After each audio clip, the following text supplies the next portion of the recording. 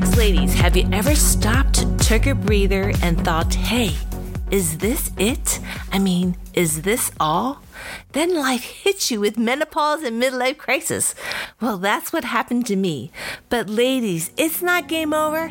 Oh no. We've got to get up and claim our space and fight back.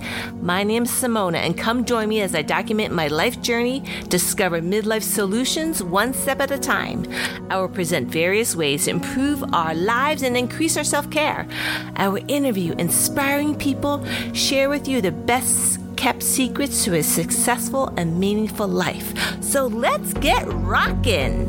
Couch to Fire will inspire you to get unstuck and venture out of your comfort zone and ignite your fire within. Couch to Fire. Get your life back. Hello, everybody. I am so excited to introduce my guest, Gloria Feldt. She is a New York best-selling author, speaker, and feminist leader that we love.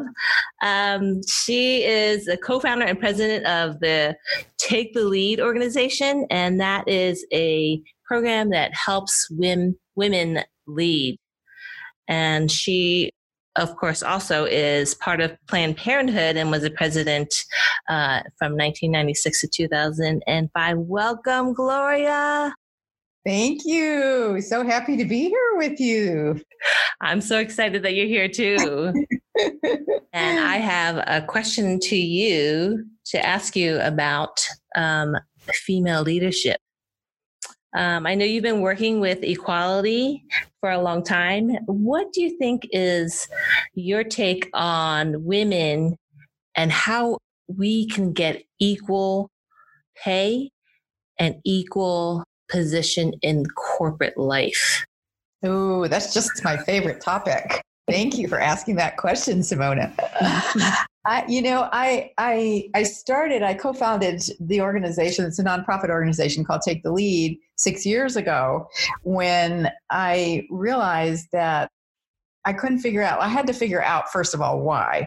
Women at that point already were earning 57% of the college degrees.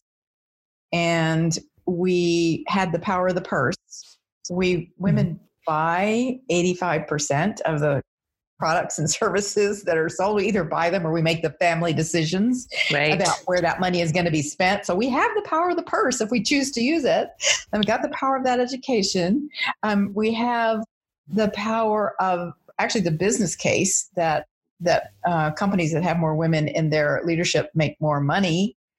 And so I couldn't figure out why, because I'd been an activist for women since the 1960s, for goodness sakes.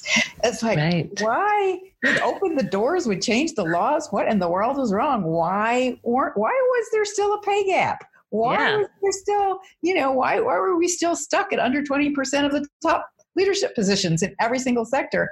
So I sort of, not unwittingly or unwillingly, but it wasn't what I had actually planned to do. But I realized that in some of the research that I had done for my last book, which is called No Excuses, 9 Ways Women Can Change How We Think About Power, that I had actually stumbled upon a not a secret, but something that actually does help women make that breakthrough. And that the biggest barriers were now in our own heads.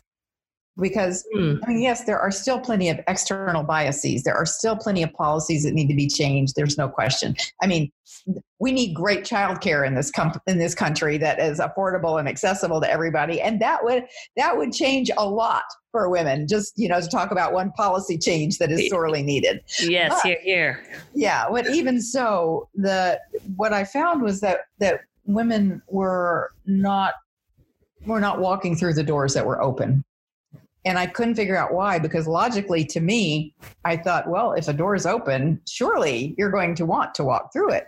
Yeah. But when women would try to walk through it, there was this two-edged sword. It was like, if you appeared to be powerful, you were negatively perceived. Mm-hmm. If you didn't act powerful, it was assumed you couldn't do the job. If you were a mom, it was assumed that you wouldn't pay as close attention to your job. You wouldn't really give your all to it. If you were a dad, on the other hand, and you were assumed that you would be a better employee because you would be the provider for those children. So all these unfairnesses are still out there, but still, what I found was that women were socialized differently around power and intention than men. Mm-hmm. And if for those of your listeners who have both a boy and a girl child, they're going to laugh when I say this, like the little boy comes out of the womb knowing he owns the world, because he kind of does. Mm-hmm. And just like there are barriers that just aren't there, a little girl is still taught to be nice, to sit still, to care a lot about what other people think about her and how she looks. And, it's constant. And if the parents aren't doing that, the culture is. Absolutely, it is. Yeah. So, there's some things as a parent you cannot overcome in the culture, try as you might. True. So there is this differential socialization around power and the ability to actually decide who we are and what we want to accomplish, and to have these high levels of intention in our lives. And so what I found was that if I can help women shift how they're thinking about power from the way that the narrative of history has always been written, like wars and fighting and scarce resources, and I have to have power over you or else I don't have power, to what the reality is, which is that power has no attributes of its own. It's like a hammer. You can build something with it or you can break something apart. So if you shift in your mind, power being the power to make life better for yourself, your family, your community, the world, the power to innovate and create and to understand there isn't a finite pie, that if I help you and you help me, we both have more. Mm-hmm. Then I would see masks fall off of women's faces. And it literally, one woman, I love this, the way that she said it after she took one of my courses, was she says, this is like jet fuel for the soul. It's like jet fuel for my career. I love it. Yes. It's like, it frees women to embrace power in a new way and to use it in a positive way. And that enables us, I think, to have higher levels of intention, to know not only we can do things, but we jolly well deserve it.